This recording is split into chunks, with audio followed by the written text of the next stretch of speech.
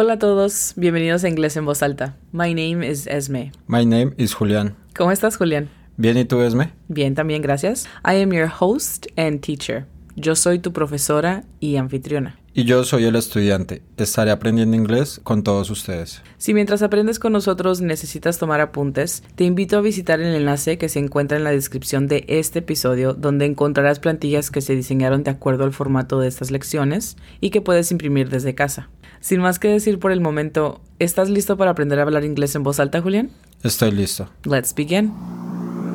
1, 2, 3, 4.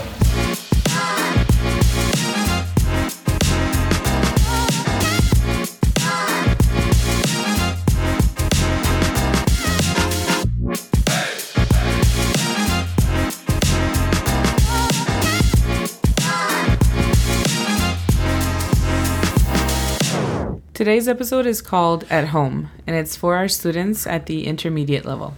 El episodio de hoy se llama En casa y es para nuestros estudiantes en nivel intermedio. Before we begin, remember that you should have a notebook or paper to write notes in. Antes de comenzar, recuerda que deberías tener una libreta o papel en el que puedas escribir notas. That being said, let's get started with today's vocabulary. Comencemos con el vocabulario de hoy. Continuando con el tema de en casa, la primera palabra que tenemos el día de hoy es living room, que de hecho son dos palabras. Living room significa sala. La pronunciación fonética es L-E-V-E-N-G y room es R-U-M. Living room. Muy bien. La segunda palabra es kitchen. Kitchen significa Cocina. muy bien. Y la pronunciación fonética es K-I-C-H-E-N. Kitchen. Muy bien. Después tenemos dining room. Siempre está al lado de la cocina. Dining room significa Comedor. muy bien. La pronunciación fonética es D-A-I-N-I-N-G. Y ya sabemos cómo se pronuncia room. Dining room. Muy bien. Número 4 es bedroom. Bedroom significa Habitación. no. Alcoba. ¿No? Ah, es una palabra diferente para recámara, ¿cierto? Sí. Sí. Sí, bueno, en México les decimos recámara, que es una habitación en donde se utiliza para los miembros de la familia y van a dormir. Sí. En Colombia se le llama alcoba. Ok. También. Muy bien, seguimos aprendiendo. La pronunciación fonética es B-E-D-R-U-M. Bedroom. Muy bien. Después tenemos restroom, mayormente conocido como bathroom. Este significa baño. Y la pronunciación fonética es R-E-S-T-R-U-M. Restroom. Muy bien. Después tenemos la palabra doorstep. ¿Sabes qué significa doorstep? Escalón o peldaño. Sí. Es el escaloncito que normalmente tenemos a la entrada de la casa. No sé, creo que se ve más acá en Estados Unidos, ¿cierto? Sí. En México no es muy común. En Colombia no, tampoco. ¿No? Ok, sí. Se ve más acá en las casas de Estados Unidos. Doorstep. La pronunciación fonética es D-O-R-S-T-E-P. Doorstep. Muy bien. Después tenemos la palabra chore. Chore significa cualquier tarea o responsabilidad que tengas que hacer. Puede ser alguna responsabilidad de la casa. En este contexto, obviamente, que estamos hablando de en casa, significa como quehaceres. Si dices que estás haciendo household chores, sabríamos que te estás que estás hablando tal vez de lavar, doblar ropa, lavar el baño, trapear, limpiar. Esos son responsabilidades de la casa, ¿no? ¿Cómo se dicen? Tareas del hogar. Pero chore simplemente significa tarea. Entonces recuerda que tenemos que especificar qué tipo de tareas. Y digamos homework es como igual. Homework es específicamente Para tarea estudiar. de escuela. Ok, sí, ok. Sí. Muy buena pregunta porque sí significa lo mismo, tarea. Uh-huh. Sí, pero homework es definitivamente en cuanto a educación. Ok. La pronunciación fonética es C-H-O-R. Sure. Después tenemos la palabra doorbell. Doorbell significa timbre. La pronunciación fonética es D-O-R-B-E-O-L. Doorbell. Después tenemos basement. Me imagino que sabes qué significa basement. Sí, es sótano. Así es. La pronunciación fonética de basement es B-E-I-S-M-E-N-T. Basement. Si no sabes de lo que hablamos, es normalmente donde se desarrollan las películas de terror. Donde matan a las personas. Sí, en un sótano, en un ático, ¿no? Cierto. Bueno, y hablando de ático, la siguiente palabra es attic. Attic significa ático. La pronunciación fonética es E-A-D-E-C. Decimos D porque la T no se dice tan dura como normalmente la diríamos. Entonces, E-A-D-E-C. Eric. Perfecto. Muy bien, después tenemos complex. Complex significa complejo. No estamos hablando de algo que es complicado, estamos hablando de un complejo que en este contexto se refiere a edificios, como un complejo de edificios departamentales. Uh-huh. La pronunciación fonética es K-A-M-P-L-E-X. Complex. Muy bien. Después tenemos thermostat. Thermostat significa... termostato. Así es. La pronunciación fonética es algo larga y es casi como se escribe la palabra. Es T-H-E-R-M-O-U-S-T-E-A-T. Thermostat. Muy bien. Después tenemos mortgage. Creo que es un poquito más odiada que rent, pero por ahí se van. Mortgage significa hipoteca. La pronunciación fonética de esta está en dos partes. La primera es M-O-R-T, mort, y después G-E-C-H. Mortgage. Perfecto, muy bien. Por último, tenemos la palabra stories. Cuando escuchas esta palabra, ¿qué es lo que piensas que significa? Algo como de historia, como... Sí, como de historia, tal vez. Historias. Historias. Sí. Pero en este contexto, de hecho, significa pisos. Ok. Significa pisos y puede ser algo confusa precisamente por lo que acabas de mencionar. La pronunciación fonética es S-T-O-R-I-S. Stories. Excelente. Entonces, ya con esto pasamos a la sección de verbs and nouns. Verbos y sustantivos. Estas van a ser un poquito diferentes porque alguna de estas palabras significa una acción, pero algunas otras significan artículos. Entonces, quiero que comencemos con esa advertencia. La primera palabra que tenemos es mop. ¿Sabes qué significa mop? Trapeador. Sí, pero también puede significar... ¿Trapero? No. No. ¿Mapa? No. ¿Qué? Trapea. Ah, trapea. Okay. Sí, esta palabra puede significar el artículo y también la acción. A eso me refería exactamente con la advertencia que acabamos de dar hace unos momentos. Entonces, map significa trapeador, pero también significa la acción de trapear, que es trapea. Y para decir trapear, entonces se dice... To map. To map, así es. La pronunciación fonética es M-A-H-P. La H está ahí porque no es una A común, no sería map, porque eso sería mapa. La pronunciación de esta es un poco más cerrada, entonces es map. Map. Map. Y para decir to map, agregamos la pronunciación de to, que es T-U. To map. Muy bien. La segunda palabra es scrub. Scrub significa friega o refriega. Y entonces para decir fregar o refregar decimos... To scrub. Perfecto. La pronunciación fonética es S-C-R-A-H-B.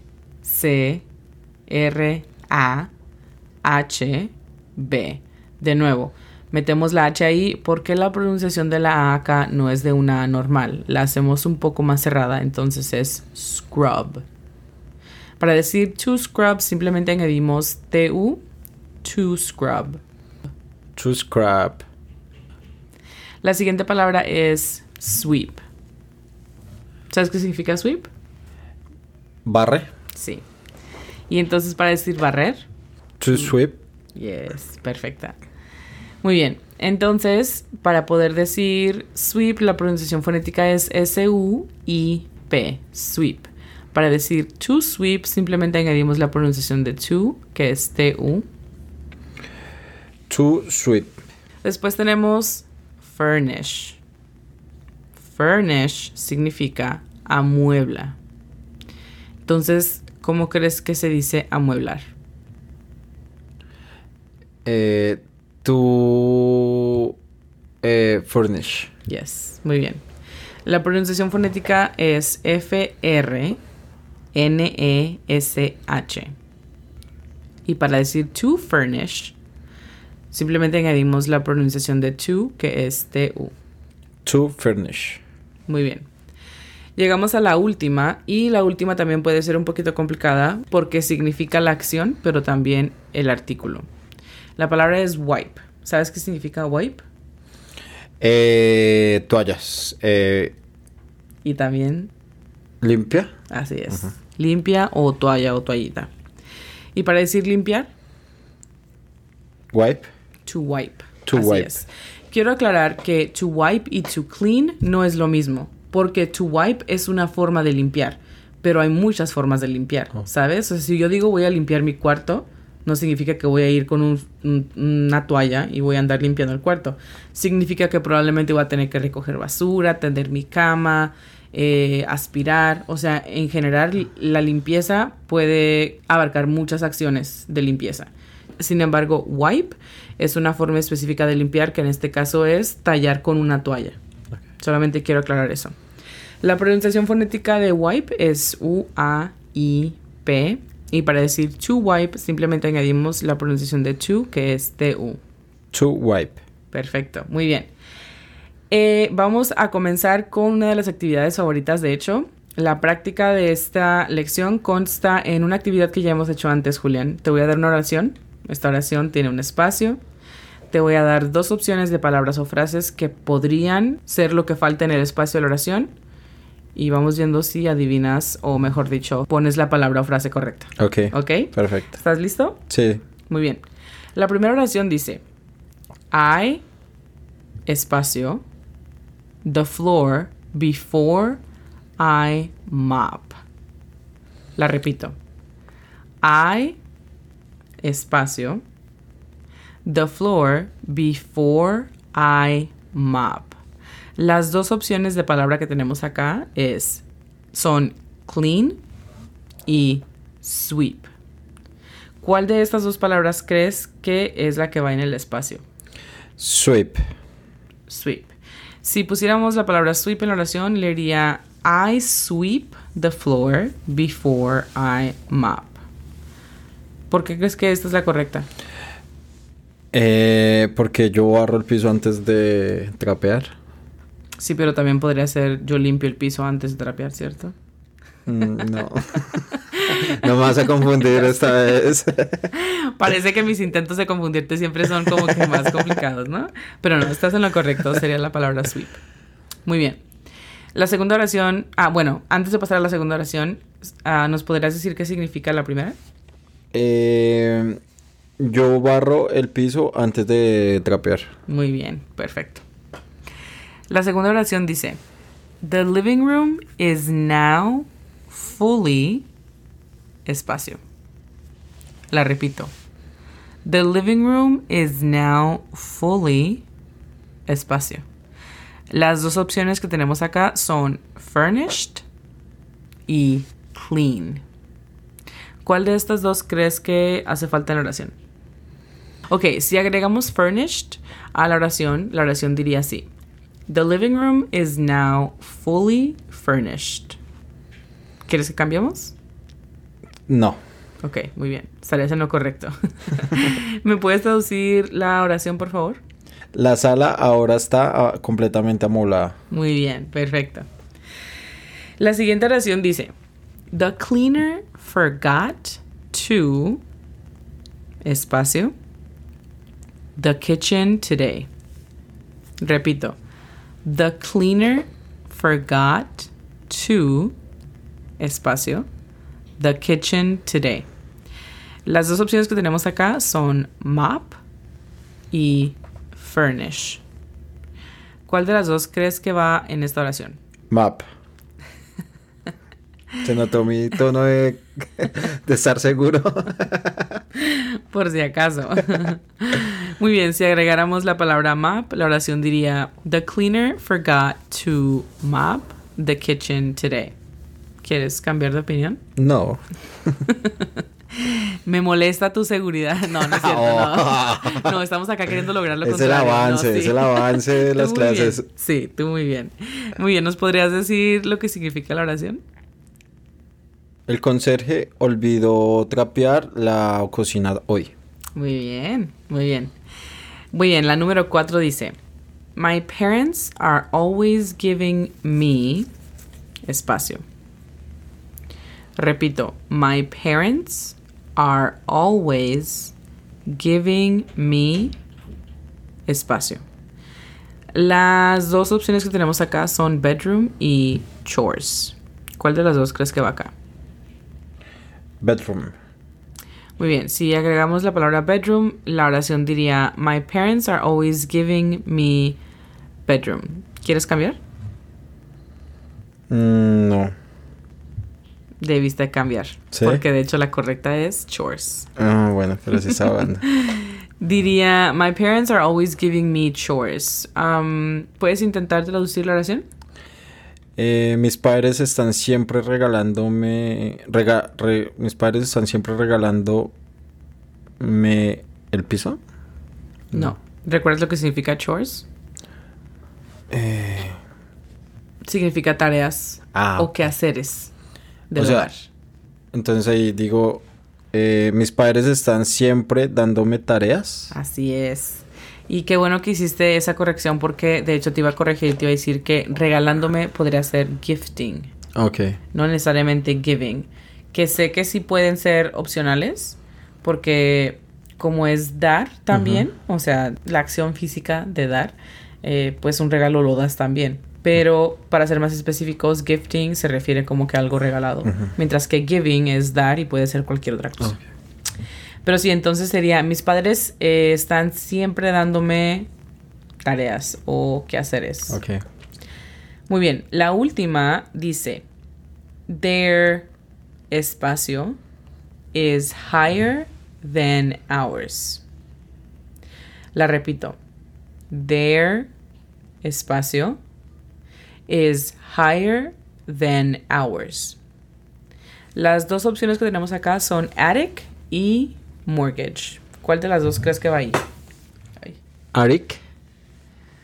Ok, si agregamos attic, la oración diría: Their attic is higher than ours. ¿Quieres cambiar? Creo que no. Ok. Pues de hecho debiste haber cambiado. Sí, de hecho la palabra correcta es mortgage. Dice: Their mortgage is higher than ours. Entonces sí, es their mortgage is higher than ours, y la oración significa: su hipoteca es más alta que la nuestra. O sea que tienen que pagar más al mes.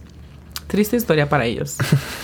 Para su vida. Sí, la verdad. Muy bien, pues buen trabajo. Vamos entonces ahora a pasar a la sección de known phrases. Frases conocidas. Muy bien. Acá se vuelve un poco complicado dar frases conocidas porque, bueno, el tema del hogar, la casa, es muy, muy grande. Pero pensamos en 4 frases para darte.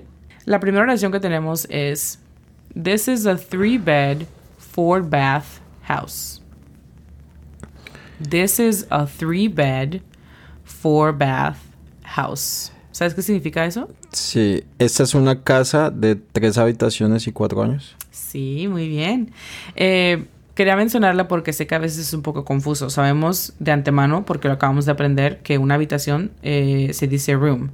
Y si quisiéramos decir recámaras, sería bedroom. Pero acá dice 3-bed. Entonces mucha gente se podría confundir y decir: ¿es de 3 camas? ¿Sabes? Pero bueno, lo que sucede es que una persona que habla de este tema muy a menudo, pues recorta las palabras. Entonces, en lugar de decir this is a 3-bedroom and a 4-bathroom house, simplemente lo cortan y dicen: this is a 3-bed, 4-bath house. Esto lo vas a escuchar si estás hablando con un agente de ventas o estás, no sé, visitando una casa que te interesa comprar.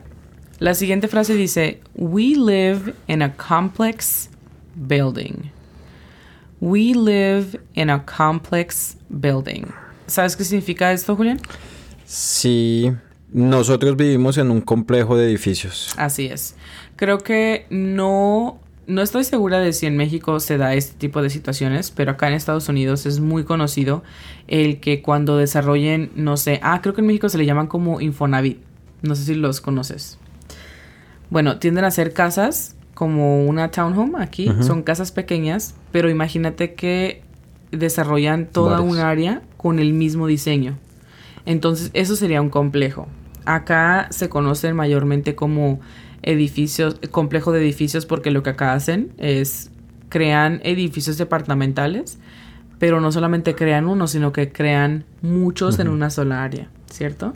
No sé si en Colombia. En se Colombia llama. se llaman conjuntos de casas o apartamentos. Ok, muy bien. Entonces sí, parece que los conocemos con nombres diferentes, pero sí. Muy bien. Entonces se dice, We live in a complex building. muy bien, perfecto. La siguiente oración dice, me and my partner split the mortgage. Me and my partner split the mortgage. Esta frase significa yo y mi pareja compartimos la hipoteca o dividimos la hipoteca. Significa que la hipoteca se paga entre las dos personas dividida por mitad. Me and my partner split the mortgage. Perfecto. Muy bien. La última oración que tenemos el día de hoy dice, this is a multi-story home. This is a multi-story home. Hace un rato mencionamos como la palabra story o stories normalmente nos hacen pensar en historias, ¿cierto? Bueno, y introducimos también el hecho de que acá se entiende como pisos también. Entonces, esta frase de hecho significa, esta es una casa de múltiples pisos. This is a multi-story home. This is a multi-story home. Muy bien. Bueno, vamos a ver qué tanto aprendimos, Julián. Vamos a pasar a la sección flashcards, que para ahora me imagino que es tu sección favorita. Tiene que serlo. Es con la que una de las herramientas con las que más aprendo, la verdad. Excelente, excelente saber eso. Muy bien, recordándoles como siempre que esta es una actividad de repetición. Ayuda a la memorización inmediata. En resumen, imagina que todo lo que acabamos de aprender lo pasamos a unas tarjetas. De un lado estaría la frase o palabra en inglés y del otro lado estaría lo que significa en español. Julián y yo vamos a hacer esta actividad de manera auditiva. Yo le voy a dar una frase o palabra en inglés o en español y él me va a responder con la traducción de esta frase o palabra. ¿Es that okay, Julián? It's okay. Muy bien. Y a los que nos escuchan, procura tomar nota de cuántas frases recuerdas y cuáles no, para que de ahí bases tu práctica en casa. Are we ready to begin? I'm ready. Muy bien. Ronda número 1. 1. Recámara. O alcoba. Bedroom. 2. Mortgage. Hipoteca. 3. Fregar o refregar. To scrap. 4. Living room. Sala. 5. Comedor. Dining room. 6. Attic. Ático. 7. Amueblar. To furnish. 8. Doorstep. Peldaño o escalón. ¡Ey, muy bien! High five. Hoy te ganaste el high five. Tú, muy bien. Excelente trabajo. Vamos a ronda número 2. 1. Doorbell. Timbre. 2. Sótano. Basement. 3. Restroom. Baño. 4. Cocina. Kitchen. 5. Barrer. To sweep. 6. Complex. Complejo, conjunto. 7. Termostato. Thermostat. 8. Basement. Sótano. Muy bien. Llegamos a la ronda final, ronda número 3. 1. Stories. Pisos. 2. Timbre. Doorbell. 3. Peldaño. Doorstep. 4. Kitchen. Cocina. 5. Hipoteca. Mortgage. 6. To furnish. Amueblar. 7. Tarea. Sure. 8. Mop. Trapeador o trapea. Muy bien, recordaste las dos. Muy buen trabajo. Bueno, creo que con esto entonces pasamos a la sección de lectura. Finalmente, la meta con este ejercicio de lectura es acostumbrarte a escuchar frases más completas, a que te familiarices con los sonidos que hacen las palabras cuando en conversación o en conjunto con otras palabras. Asegúrate de tener hoja y lápiz listos. Escribe lo que crees que estoy dictando y más tarde en nuestra página de Instagram estaremos publicando el párrafo completo en inglés para que lo compares con lo que tú lograste entender. La lectura de hoy es titulada San Francisco. In June, Diane visited her friends who live in San Francisco. This was Diane's first time in the city, and she enjoyed her opportunities to walk around and explore. On the first day of her trip, Diane visited the Golden Gate Bridge. This red suspension bridge measures 1.7 miles in length. Diane and her friends did not walk across the bridge.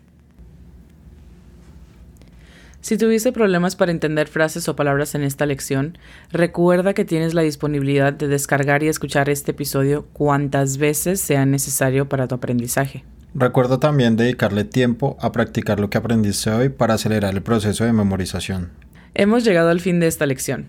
Esperemos haya sido desafiante. Y si no, te esperamos en la siguiente. Si conoces a alguien más que al igual que tú está tratando de aprender inglés, invítalos a escuchar este podcast y a seguirnos en redes sociales bajo el usuario @inglés en voz alta. Thank you so much for listening. We will see you in the next lesson. Muchas gracias por escuchar. Nos vemos en la siguiente lección. Bye, Julián. Bye, Esme.